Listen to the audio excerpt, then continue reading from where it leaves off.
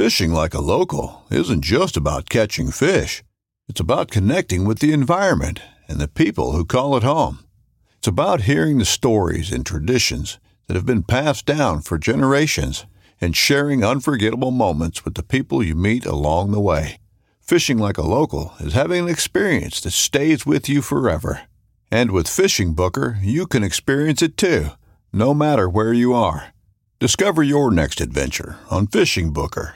This upcoming concert season will be all about the boots, and Tecovas is your stop for the best in Western style. Tecovas has seasonal and limited edition offerings this spring and summer, including men's and women's boots, apparel, hats, bags, and more. All Tecovas boots are made by hand in a time-honored tradition with timeless styles that are always on trend. And Tecovas has first wear comfort with little to no break-in period. It's hard to find this level of comfort paired with this level of style. Stop by your local Tecovas store, have a complimentary drink or two, that's WCB style, and shop new styles. The smell of fresh leather and friendly staff are at your service. Many stores even have leather custom branding to make your boots truly personalized. And with regular live music and events, there's no in-store experience like it. If you can't make it into a store, just visit tecovas.com. That's TECOVAS.com.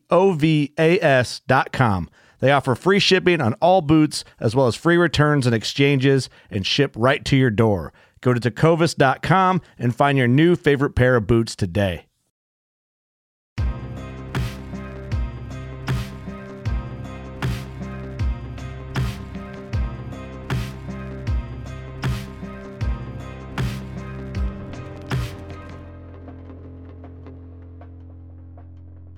Working Class on Deercast.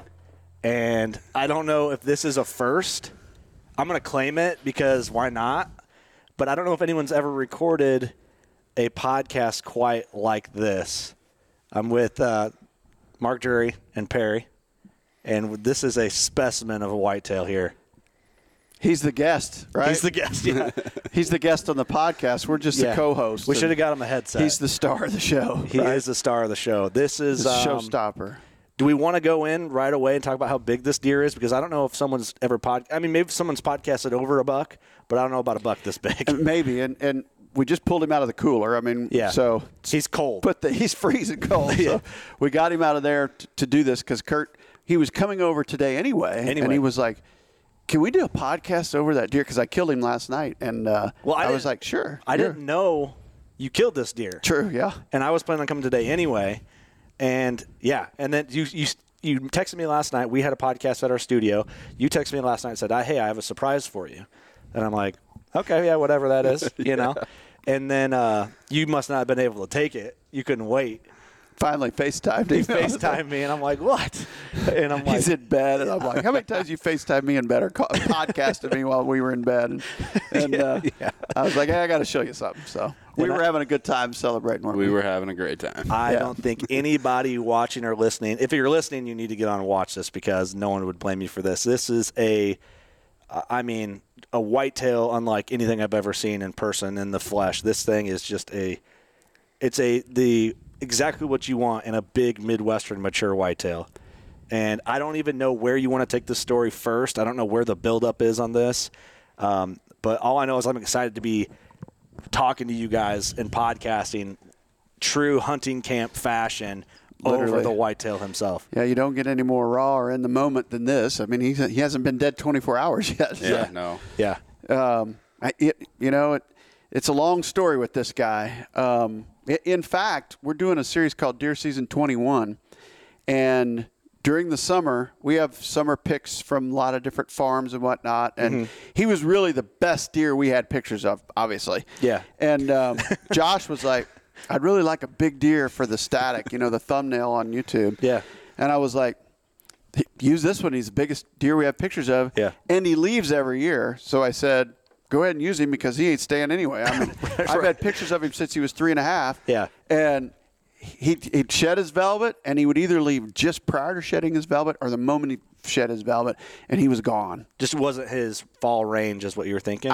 I just assumed he just went rutting somewhere else, and I didn't know if that was a half mile, a mile, or 10 miles because they do move a lot. I just knew it was somewhere safe because he kept showing back up the next summer. I'm like, oh, there's the disappearing act. That's what I call him. Like, he'd disappear every fall. And for whatever reason, this year, I about blew me away when I got his picture hardhorn in mid-September. And I'm like, he's here. Perry, check it out. He's here.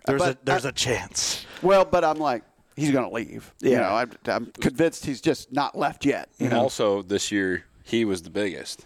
Prior to the years, we had other big deer. Yeah. So maybe he got run out. You know, okay. That's my theory is hierarchy changed. But still, rut range is rut range for whitetails. They often don't do what this deer did. So thankfully. Thankfully. It's like he wasn't even on the radar. No. Because of just prior patterns. Our pre-fall plans. Like he did not figure in any of the plans because he leaves. Yeah. We would have never put him as the YouTube static for deer season 21. No. I'm not going to put a 216-inch deer on YouTube. Go look what right. I'm private about certain things, right? You know. Yeah. I get what you're saying. Yeah. You're just not going to. Everybody. I was convinced he was going somewhere else. So for sure. That's funny. I mean, it's like I knew he was an incredible specimen. We got pictures of him this summer. I was like, oh man, look what Disappearing Act did this summer, and I knew he was entering he's 6.5 because I've had pictures of him since he was 3.5, and I was like, oh my goodness. And then mid-September, I'm checking a Reconyx camera and I'm getting pictures of him, and I'm like, he's on the farm. You know, and I'm like, I can't even believe this. And then 30th of September, last picture, gone. Nothing. I'm like, all right, now he left. He was just a there he goes. month Okay, behind. Back to the pattern. behind. He did daylight though that day. Like he was out in the plot. Daylighted on the 30th, and then not another picture. And I was like, now he went wherever he goes for sure. Yeah, and then which would make sense for what you knew. Yeah. So the night of the 6th of October. I get a picture at 11:30 p.m. On the plot he had daylighted at, so it's the middle of the night, and I'm like, sent it in we have a group text or a group shared album. Myself, Perry, Wade, Josh, Carson, Taylor. It's like, you know, I look at all the cell reports daily from Missouri and Iowa, and I throw them all in the shared album so that everybody sees the information that I pulled out all the files. Yeah, and I'm like, I text Perry because Wade's in Alberta, and I was like. He came back. I was like, we got to try him tomorrow night. At 11 at night. 11 at night. Yeah. Middle of the night picture. I'm like, we got to try. Yeah, we got to go. This may be our only opportunity to hunt this deer. And I went back and looked at his pictures from I think it was the 28th or 29th of September. I had a middle of the night picture of him. And then he daylighted on that plot the next night. And I was like, we're liable to see him. Yeah. Yeah. And all day yesterday, this was the most eerie thing about this story. Taylor came to me 4 different times. She'd grab me and she goes, you're going to kill that deer tonight. She goes, I just feel it. She goes, I've got this strong, eerie, crazy feeling. You're killing that deer tonight. I mean, her intuition was, it gives me chills to think about it. She was emphatic about it. She told everybody in camp about times. it. Multiple times. She goes, you're killing him tonight. I can feel it. And sure enough, like, Perry, we were in the blind, and the setup is like basically a football field, white-tailed deer radish plot, and then 300 yards or 250 yards of grass that's tall as Perry, you know. The nastiest you've seen. It's a jungle, right? And there's big willow thickets. It's a big bottom field, and we have 30 acres of solid cover at the south end of this bottom and a plot in the middle of it. Yeah. And Perry's like, I see deer back there. Like, I saw some movement in the grass. Just quick, flash or fleeting whatever. glance. Yeah. And I threw my Leupold's up, and he was in one hole in the grass, standing there facing the plot. And I go, it's him. I go, it's him. And he couldn't see him. So I grabbed the camera, got a little footage, and then he spots him, so I give it back to him. Yeah. And he marched through the grass. It's like a parting of the Red Seas. The grass is just like his rack is coming through that grass, and he comes 200 yards and everything. He's just moving the grass and just nothing like shaking us to the core. Oh, right? I can only imagine. Because he's a showstopper. Don't mess up, Perry. Get it on film. When you get in the moment, like you have faith in who you're with. Hey, there's not going to be a slow mess the game down. 100%. I was trying to. It was almost impossible. It's be hard with this. It was almost impossible. Yeah. I mean, like I said, but he's the star of the show. Like, you just don't don't see whitetails like this. My buddy Jim Burns, growing up hunting, they just don't come around. Nope. That's what he always said. They don't exist. Yeah, right. They don't exist. Yeah. You know. Yeah.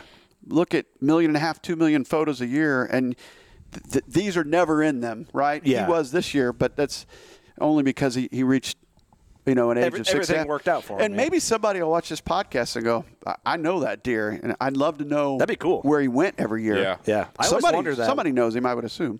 I would think so. A deer like this, even someone sees him on, like, across a road somewhere in front of them. Like, you see a deer like this, and you go, I saw a, that's how legends and rumors get spread is deer like this. Yeah. Deer like you've never seen before. Deer like you've never seen before. And I wonder if, I always wonder when we talk about big bucks like that, if those kind of more behind-the-scenes stories will come out after. And Sometimes they do.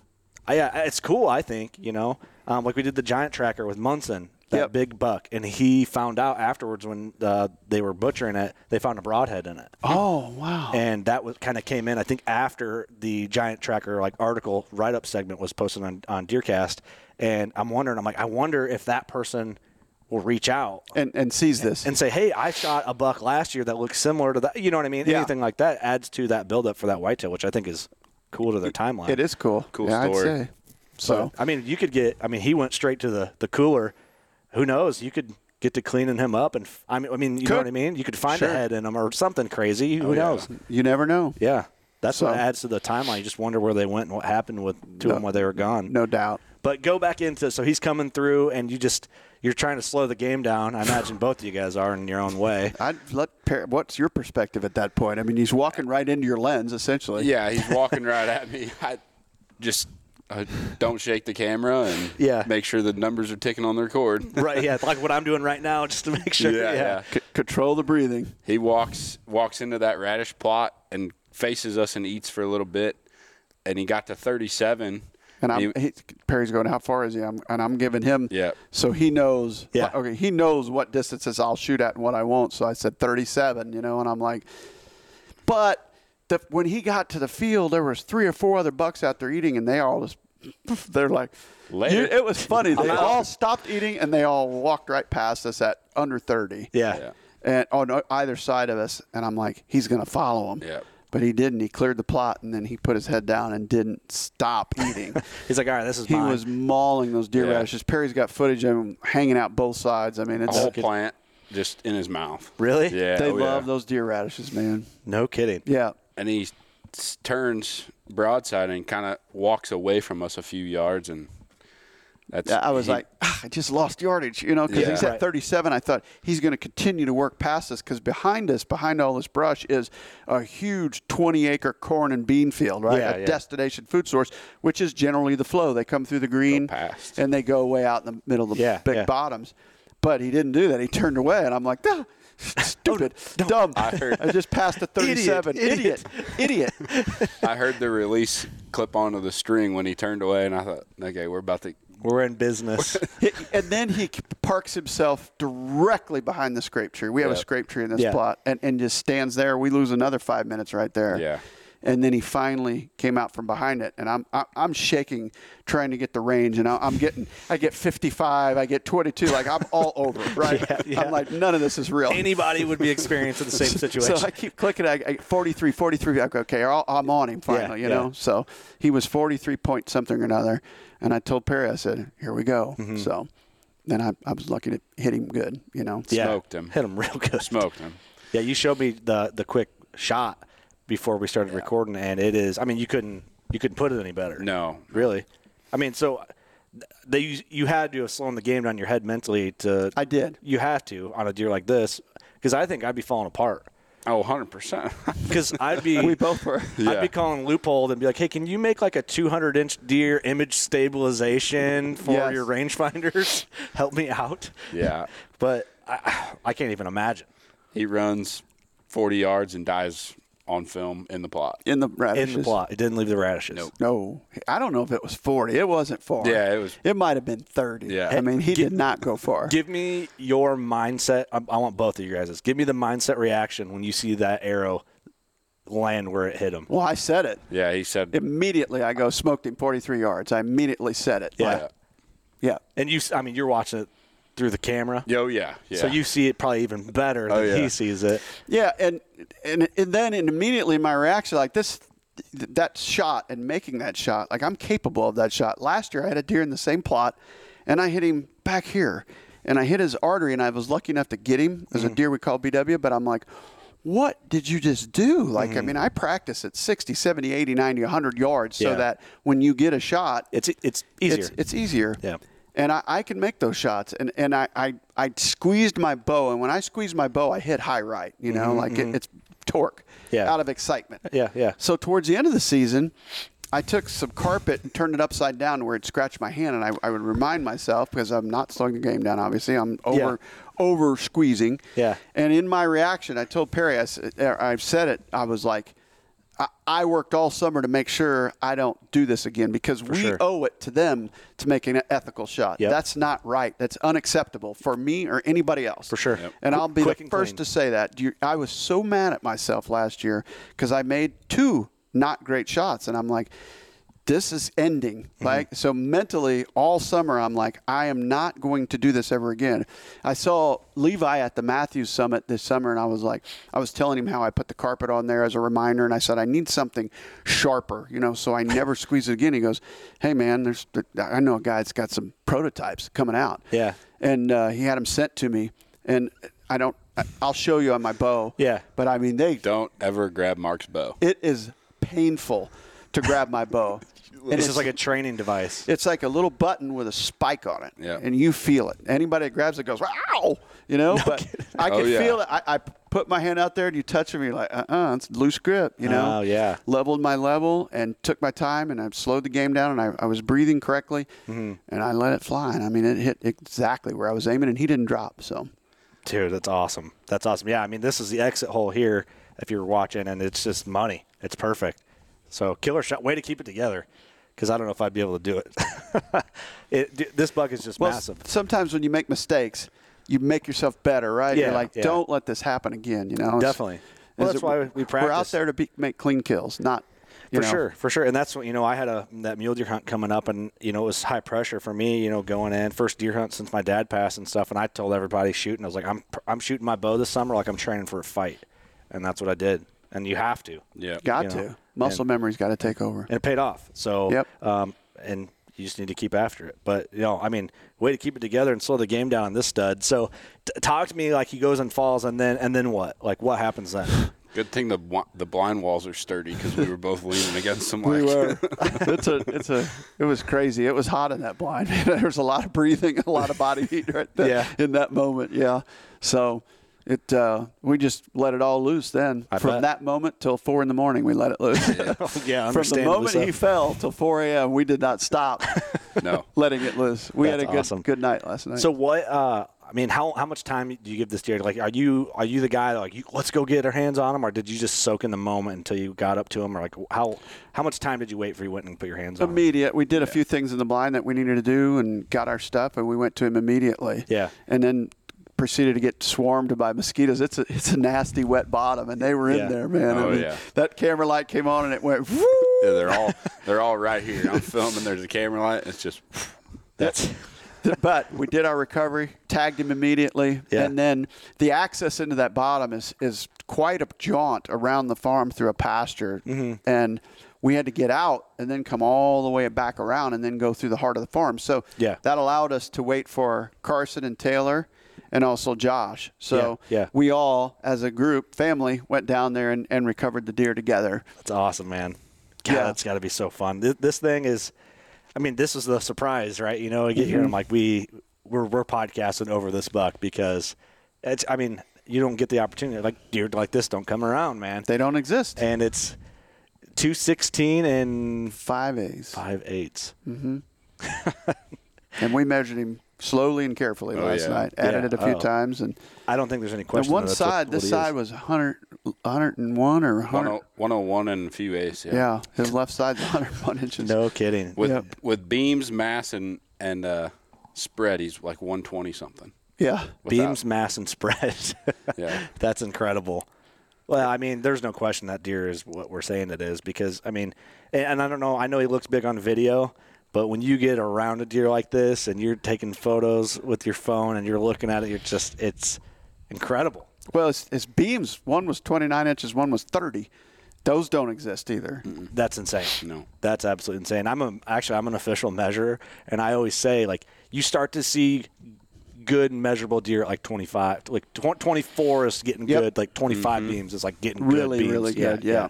So you get bucks You see a lot of beams in the 20 to 22 inch range. a lot. Most deer are 20 to 22. Most mature deer are 20 to 23. Yep. And then I know, like, you get a buck that does 26, 27 beams. You're like, ooh, good beams. Big. Good beams, you know. Different class. My old man's last buck, I measured the buck. He was a clean 8 with a kicker down here off his base, like right above his eye. I'm guessing, he's probably mid-40s, a good 8, just like an 8 with that.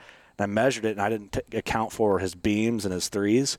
160 even, 27-inch beams. And I'm like, well, but he's shaped funny. Because you never look at one and go, oh, he's got a 27-inch beam. You can't anticipate that because it's so rare. Well, and then the way the buck grew, he was like cantered a little bit. Like one beam kind of went in, and he grew kind of off to the side, so he was deceiving. He looked tight on one side but wide from the other. And so I'm like, 160. So I measured him 2 other times. I'm like, oh, yeah, I didn't give him the credit the deer deserved really for what he was. So, yeah, I mean, a deer like that is just – he's got everything. I mean, he really does. He's got it, and he had our full attention. I can promise you that. Yeah. He did not leave property. I mean, he stuck around just long enough to pay for it. We're very blessed. Like I said, he went from not on the radar to – let's go try it. Maybe he'll come out. Yeah. I mean, literally that. So what do you think? I mean, you said you got the picture of him, at like 11:30 p.m.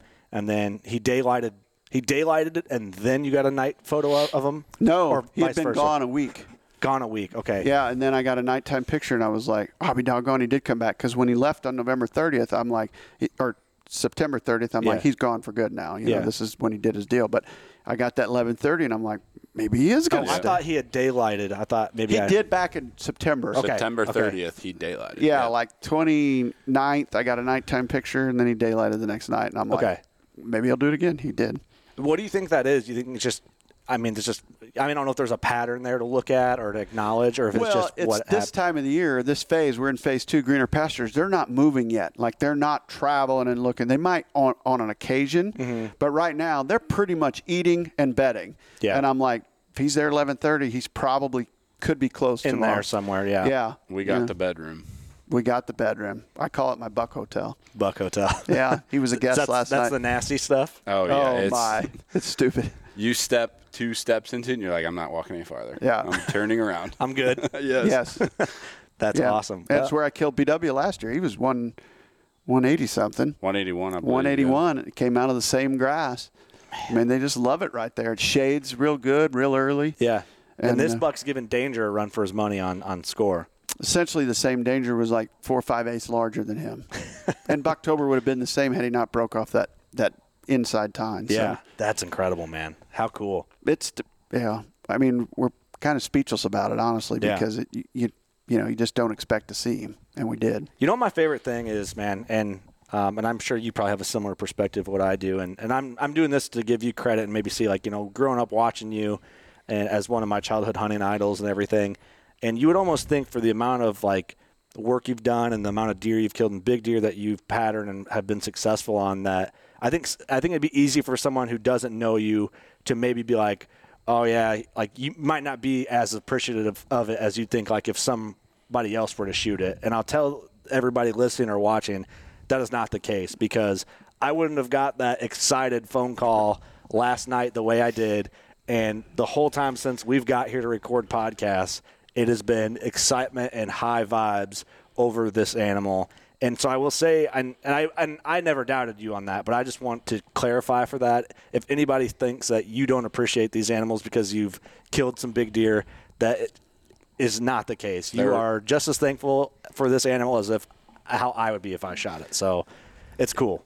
Next to family and God, Perry's got the same DNA. That's why I love the Mossy Oak pattern this year, and I'm not wearing DNA right now, but DNA is like what a great name, because your DNA, his DNA, mine, Wade's, Taylor, everybody watching this right now is identical. It's that hunting passion.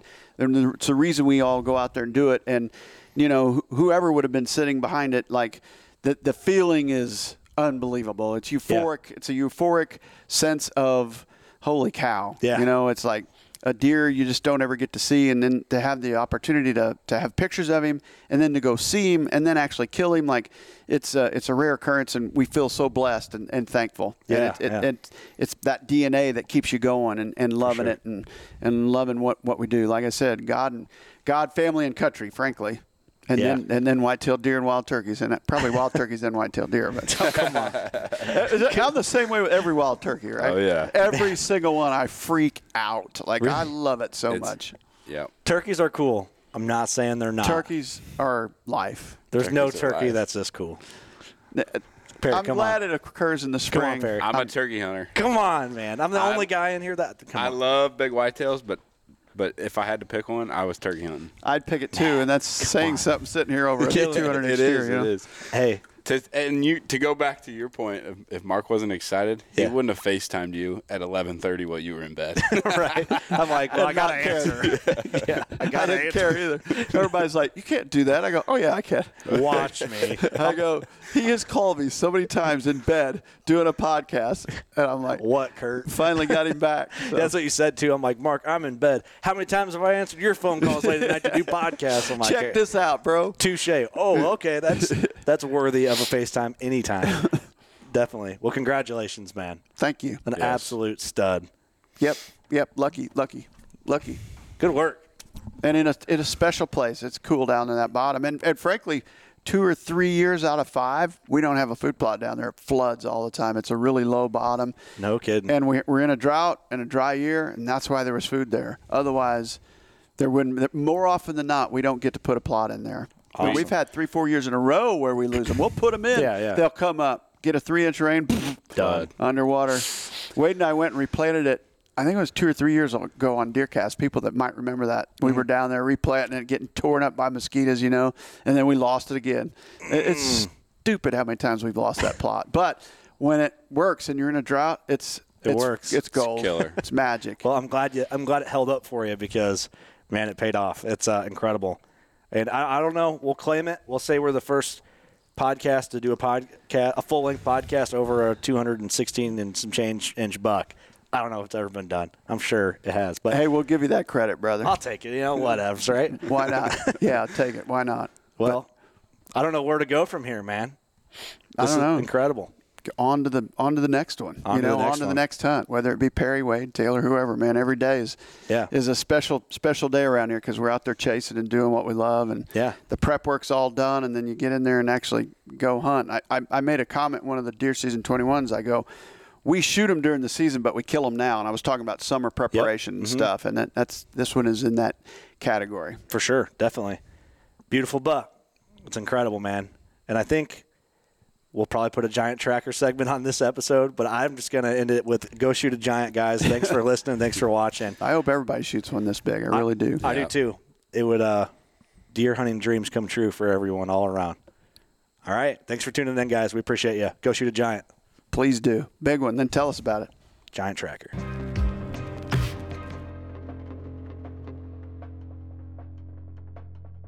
All right, guys, Giant Tracker segment number 3 at this point. And so big bucks are already falling. This is a fresh one from this season.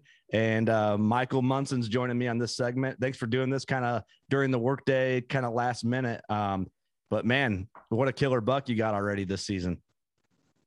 Thanks, brother. And no problem at all. It's an honor to be on here. Man, I shot him in Southeast Kansas. I was actually reluctant to even put in this year because I have a new son at home. He's a year and a half, and I was really wanting to spend a lot of time with him. Yeah. So I put in for Kansas muzzleloader thinking I wasn't even going to draw out because I was going to put in for a preference point, and when it came time, I was like, oh, I drew out. So I've hunted the same place up in Kansas forever, and man, it's just the daytime. I just don't see many many during shooting hours. I'll have some 160s, 170s, just every few years. Well, I was up turkey hunting in Kansas a few years ago, and my cousin had told me I need to come up and try his place. I'm like, well, I knew there was some, there was some bean fields around, there's some crop fields around, and there was some good cover, but his was all Bermuda pasture, and he'd been running cattle. Well, I went and set some cameras up there, some cellular cameras, and for 2 or 3 months, and had nothing on camera. Like, yeah, that's encouraging, right? I was like, well, this is going to be another year, another wash. Well, I'm going to get to spend some time with my son. And then we were working cattle at work. Oh, what was it? It was earlier towards the beginning of the month of September, which season opens there the 13th. Oh, pretty dang early compared to everywhere else. Yes. Yeah. And I got a text on my phone or, notification. Yeah. And there was this giant, and my heart immediately started racing. A buddy that works with me at work, I immediately said, look at this, I'm probably not going to kill this deer, but look how big he is, I was pretty amped up. So this bug just showed up out of nowhere. You had no hints that there might be a stud like this or anything.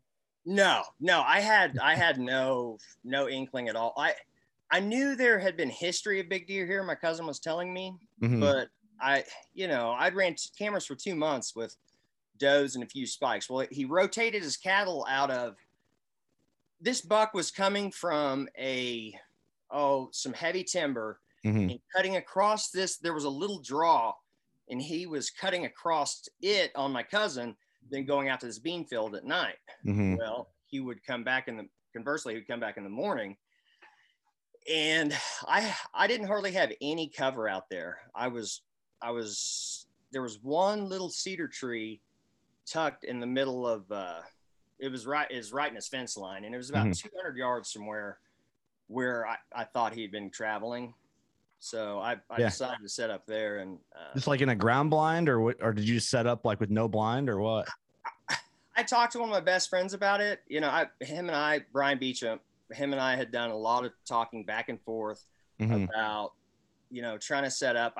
I went up there a couple weeks before season, and I'd found another cedar tree to the south.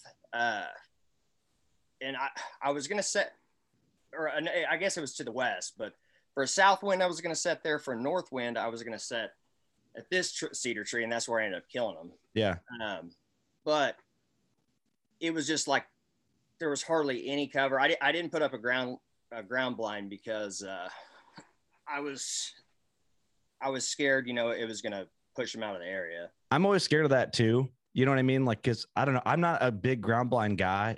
I want to kill a big buck out of a ground blind, but I'm always really weary about that too. Popping one up and then making it kind of have a buck on a pattern, reroute. And then you're kind of out of the chips. Yeah. So tell me, going into that point, you kind of scout out these places. How many trail cam photos were you getting of this deer leading up to that point? It was September 9th, 10th, and 11th, which is 3, 4 and 5 days before season. Yeah. So you're getting really excited at this point, I'm sure. Oh, I'm getting really excited because I actually got a daytime photo on the 10th.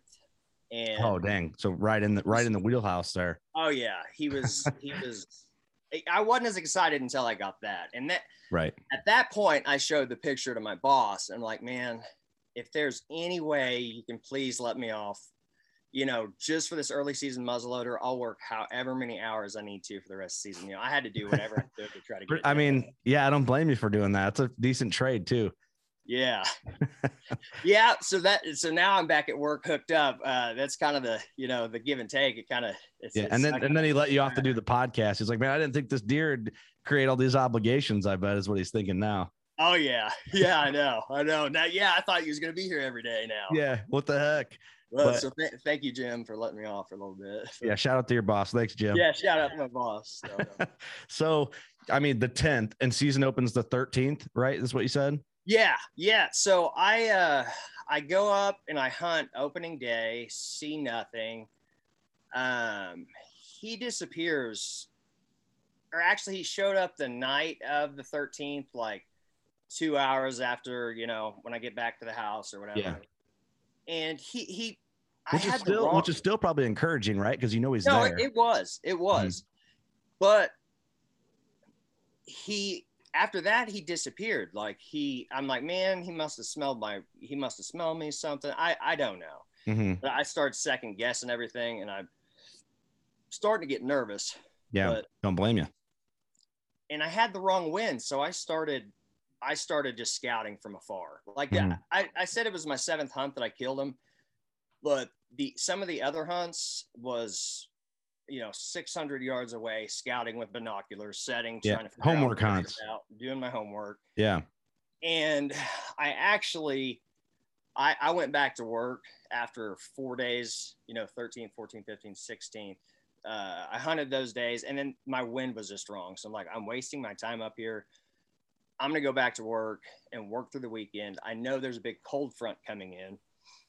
And not only that, the moon, the evenings were going to be good and the mornings were going to be good. I learned that from Terry Drury. Thank you. Yeah. But when the moon is hanging high in the mornings, it's normally really good for the morning hunts. And when the moon is rising of the evening, it's really good. Well, I had all that pushing together for me, and I didn't have him on camera, but my boss said, you better go try it. And I really wanted to, but when he gave me the okay, I packed my stuff, headed straight to Kansas. How far a drive is that for you? Because you're from Oklahoma, right? It was about a 3-hour drive. Okay, so you got to plan ahead a little bit. You can't just leave right now and go. No. And so I hurried up there, and I actually made that first evening set, and I only saw 2 does, and I'd been kind of discouraged because that's all I had been seeing. It had been relatively slow until the morning that I was able to shoot him. But going into that morning, I woke up, and my cell cam had texted me and said he was in front of my camera right then. And I at that moment, like he was there right now. The second I had set my alarm to wake up to go hunting, I looked and he was in front of my camera, and I'm like, oh my God, I've got it. So I rush around, and I throw on my, I rush around, take a shower, I bathe down a nose jammer. I try to do anything I can to up the odds a little bit. Get the advantage. Yeah. And the night before I talked with one of my buddies about it. I had the wrong wind to go in, but the thermals, I was kind of uphill. And if I waited till the sun was kind of, coming up, my thermals should be pushing over them. Well, I'm really nervous as I'm pushing in. I can see why. Because, I was real nervous. Well, I ended up having to belly crawl about a quarter of a mile because I was scared of getting skylit as I was going in. And I finally got set up, and he's nowhere to be seen. Like I looked at my phone, I wasn't getting any text, nothing. He had disappeared.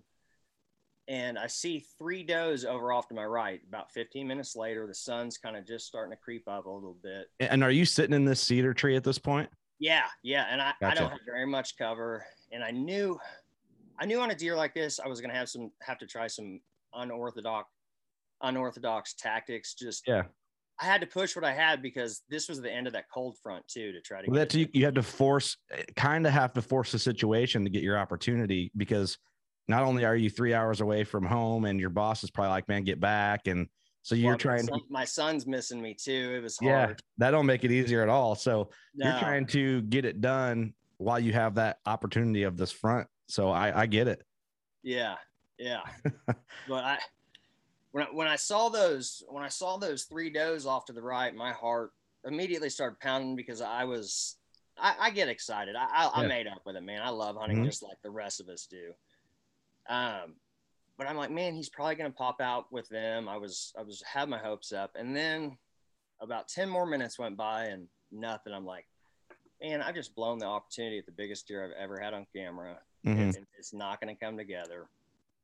And then about 5 minutes after that, I hear some antlers kind of rattling together. And to the left, there was a little basket rack buck inside of his rack. They was just barely tickling. They're just playing. It wasn't, yeah. And the sun was just about to crest the horizon, and he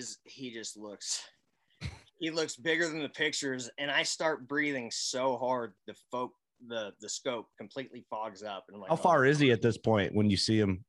He's at 200 yards. 200, so in the wheelhouse. Yeah, and I gotta throw out a shout out to my buddy Laramie O'Leary with L&L Outdoors.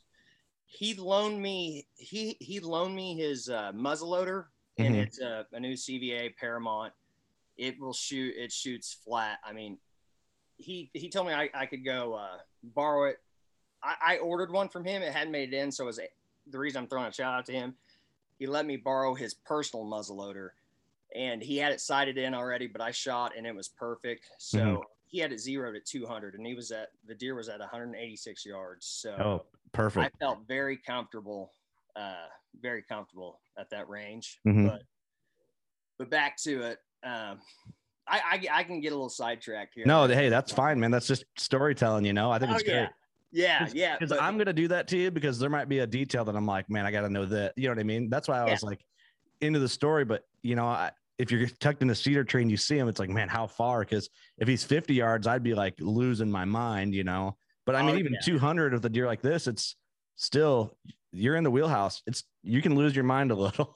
Oh, no, I did too. I did. And I was scared of busting those does. They were still to the right when I looked over and saw him. But my scope finally cleared back up after getting so excited. I actually had to pull my head away and bring it. Like, I had to breathe for 45 seconds to let it. I'm like, he's a deer. He deserves a clean, ethical shot. Of course. You need to calm down, calm your nerves. Well, I got back on him, and I get settled in. I had a tripod and everything, because I wouldn't shoot out that far unless I felt really comfortable. Yeah, of course. So I go to put a little bit of pressure on the trigger, and I have it right on the front of his shoulder because he's quartered too harder than I wanted. And I was going to wait for him to turn broadside. Well, I'd only shot that muzzleloader one time before. And to be honest, I put just a little bit too much pressure, and that the bucks had just pulled apart, and I put a little bit too much pressure, and it surprised me. It went off.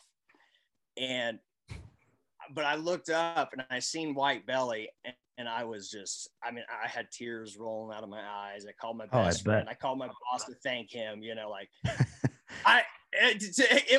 was kind of a cluster, to be honest.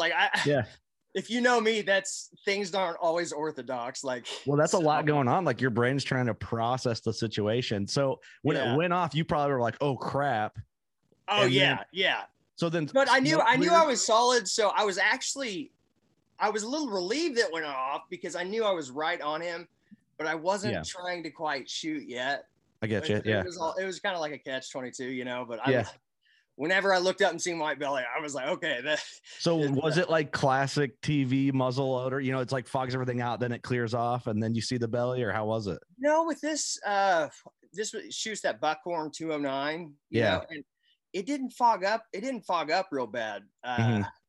I immediately looked up and seen that little buck running off, and I only saw one deer running away. Before I saw the white belly, I only saw one deer running, and I was like, oh, please, please, please, please, please. And I was looking with my eye, and finally, when I saw that white belly, I didn't yell. I didn't anything. I just kind of sat there and took in the moment. I just took in the moment, cried. And then I when I was calling my buddy, I was like, I couldn't hardly talk.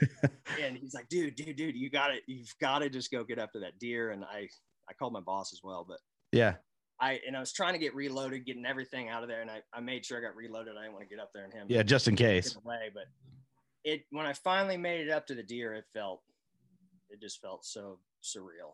I can only imagine, man. So all right, I need to know, because when I shoot a deer, if I could see him laying, I kind of like mosey my way up there and kind of like soak in the anticipation of it. You know what I mean? Like, I kind of milk it. Because you live for that moment, Oh, and that's kind of what those phone calls were about. They were, I know I was hyperventilating, but it was a whisper, I was 200 yards away. And that's kind of what those phone calls were about, was trying to share the moment with friends. Because of course, I enjoy, that's one thing. I used to do some filming, and I still do some self-filming. I didn't want this because I didn't want to mess it up. Right. But it's just fun sharing the outdoors with other people and people that you love, So definitely. Well, I mean, I had a couple buddies. I actually was fortunate enough to have two friends that killed big deer. One guy killed my buddy Ross killed like a 202 inch with his bow. And then my other buddy killed, I think it went like 196 or something with a big like club off the one side. And that's cool. We named him Tommy Tomahawk. And so I'm hunting in Indiana and he calls me, and I'm in the stand. I tagged out in Illinois. So I'm like low pressure, like just kind of relaxed hunting. And I see his name coming across my phone and I'm like, he did it. So I answer and he's like doing the same thing you're saying. It's like,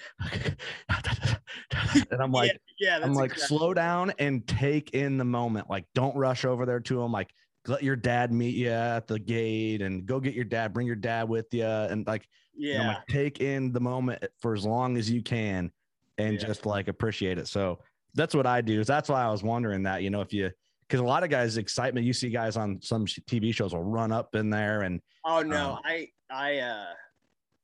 when I was younger, I'd made that mistake before. Actually, with turkeys, I'd done that with a turkey before, and it got away.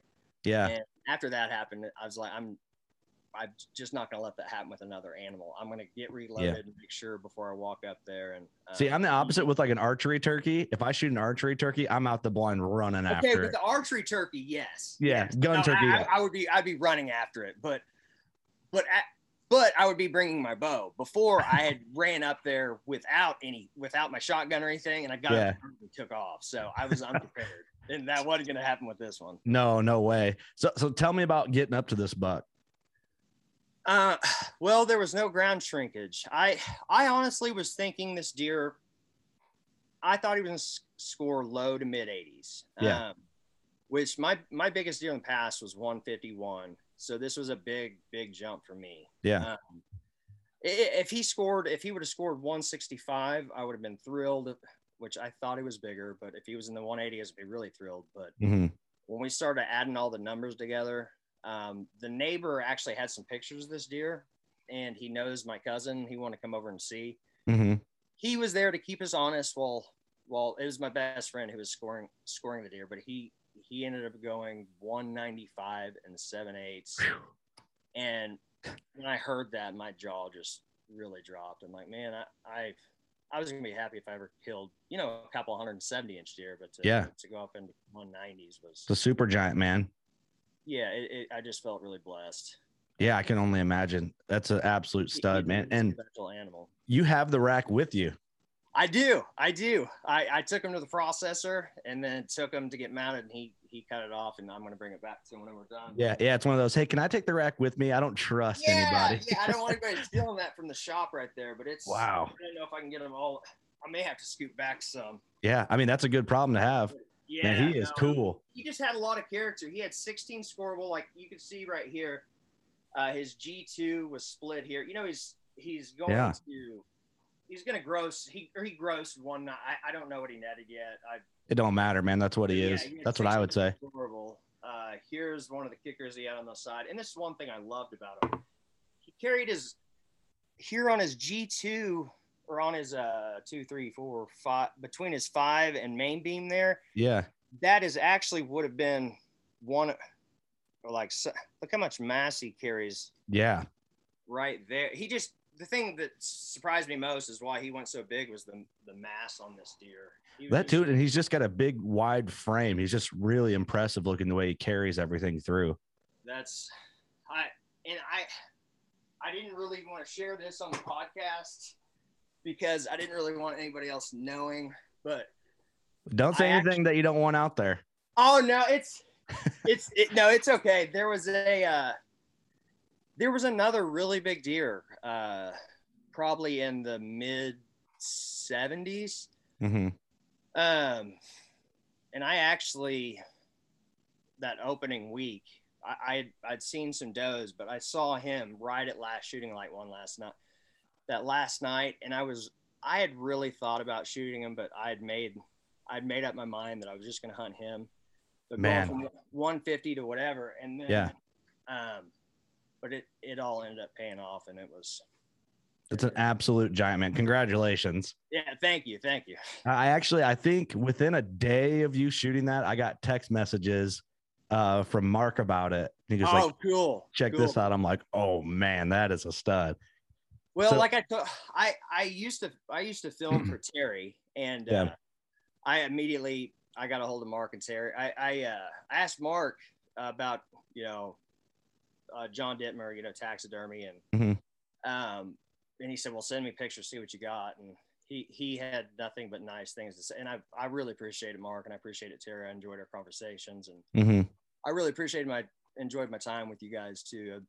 I learned more than I could even I can only imagine, man. Much, being around those guys. So. Well, dude, I'm happy for you on that deer. That is awesome. And to get it, so October 1st is when our season opens here. So at the time of this recording, it's season here in Illinois and Iowa today, just opened, but it's hotter than heck. But I'm going to probably get out and try and wax a doe or something in one of my low pressure areas or something like that. But cool, man. Doing this, I'm hoping this is rubbing some good juju off. I know. I hope so too. Our opener was actually today in Oklahoma as well. So good luck to everybody out there. It's cool, man. You got pressure off you. Tomorrow's my birthday. I've always wanted to kill a birthday buck, but I told my wife after I killed this one, I'm not going to do much more hunting the rest of the year. But I was talking to her last night about maybe going tomorrow. Said on my birthday, she said, well, you already killed a buck. Why do you need to go again? I said, well, I've always wanted to kill a birthday buck. It's my birthday. Well, happy birthday, man. Hopefully you can pull that off. I mean, you got to feel good about, getting a super giant like that, buck of a lifetime. And then now pressure's off, days that it's not perfect, weather condition wise, you can hang out with your boy and not feel that hunting guilt. I should be out there, or whatever. I have that eats at me. If I have a tag and I'm I should be going, but it's hard to leave the family sometimes. And so it's going to be a lot easier to sit at home and hang out with my son and just relax some on the weekends now. For sure. I love it, man. That thing's an absolute giant. So were you just having a bunch of people hit you up about it, or is there anything else? You said the neighbor had trail cam pictures. Did you learn any more about the deer besides the neighbor? I did. I had one more thing. And I could show you here. My, I made friends with the guy that processed the deer. He had let me take him, freeze him, and then so I could take him back out that evening, take some nice evening pictures. Yeah. But he texted me last night and he said, you want to add something cool to the story on your deer? He found a broadhead in the shoulder of my deer. So he had been shot last year. Here you can see it buried in the fatty tissue. I don't know how we can see it, but it's kind of focusing. Oh yeah. Maybe you can send those to me and I'll overlay them. We'll see how graphic it is. But he found a broadhead in the deer, and so I apparently it had to be from last year because there was no fresh cuts or anything. Yeah. So apparently he was pretty big last year too, or somebody. But the neighbor never said anything oh, I hit this buck last year or anything like that. No, but there was hunting pressure from northeast, southwest. I mean, there was pressure from every corner. So it was probably a different neighbor who shot him. I'm wondering if once this podcast comes out, if you'll get somebody like, hey man, that I hit that buck, or I didn't realize it, but that's the buck I shot. You know what I mean? Something like that. And if so, that'd be really cool. So he could know and maybe you could get some trail cam photos from the year prior. Yeah. You know what I mean? Yeah. No, because this was my first year on that farm. So. Well, it worked out. That was really cool to have. Yes. Well, I appreciate you taking the time to chat with me in the middle of the day like this. And man, it was awesome talking to you, and kill a birthday buck, man. And then we'll do another giant tracker segment with your next one. Yeah. If I shoot a 120-inch 8-point, old deer, I'll be happy. So yeah, I'm not expecting another one like this for quite a while, but hey man, I mean, it really is a buck of a lifetime, but I've seen crazier stuff. There's, one of my buddies, Ross, he shot a 200 and he's like, oh, that'd be the biggest deer ever shoot. Then he shoots another one 5 years later. That'd be the biggest deer ever shoot. Then last season shot he has 3 200 whitetail. Well, hopefully we can keep the ball rolling. It wouldn't hurt my feelings any. I'd feel blessed, but I'm happy with where I'm at right now. So when I grew up hunting in Fulton County, Illinois, and one of the guys I grew up hunting with, my dad killed a 191-inch mainframe 8, just a giant. And I always remember him saying, deer like that just don't come around. And I was like, man, that is so true. It's just not common for a lot of people to have deer like that come around. So you'll go down as a legend in your family, I'm sure, because of that deer, which is cool. Well, thanks, man. I knew getting those pictures that, I mean, I've ran cameras on some pretty nice places for a long time now and never had anything like that. And I knew I had to put the time in and do everything in my power to try to get it done. And luck, there was a lot of luck came together. Yeah. Well, it's cool because, you know, this is the third Giant Tracker segment we've done. And so far, everybody we've talked to is very aware of the quality of the animal they shot and very respectful and appreciative of it. And that, I love seeing that. I think that's how everybody should be, because you always kind of, I'm a measurer, and I've talked to a lot of guys who've shot super giants, and a couple of them were kind of like, yeah, you know what I mean? Just not really into what it was. And I'm like, man, I don't get that. No, the truth be told is I didn't care if I measured, like, my buddies was really wanting to get the tape to him and everything, but I was so happy. And like, you know, if he was going to go 160, I was going to be happy. If he was going to be 200, I was going to be happy. But when he did put the tape to it and he was that, I was just, my mind was blown. Just a bonus. Yeah. But it's all about the animals and the time you get to spend with your friends in the outdoors, like we talked about. Those memories are all we're going to have to take with us. So. Exactly, man. Well, I appreciate you doing this, and I appreciate everybody tuning in to the third installment of the Giant Tracker segment. You got anything you want to close out with or anything? Just good luck to everyone. Today is opening day in a lot of states, so everybody stay safe, and hope you guys have a great year. For sure. All right, everybody. Thanks for tuning in. Thanks for listening. Thanks for watching. You know what to do. Go shoot a giant. Appreciate you guys. Good luck out there.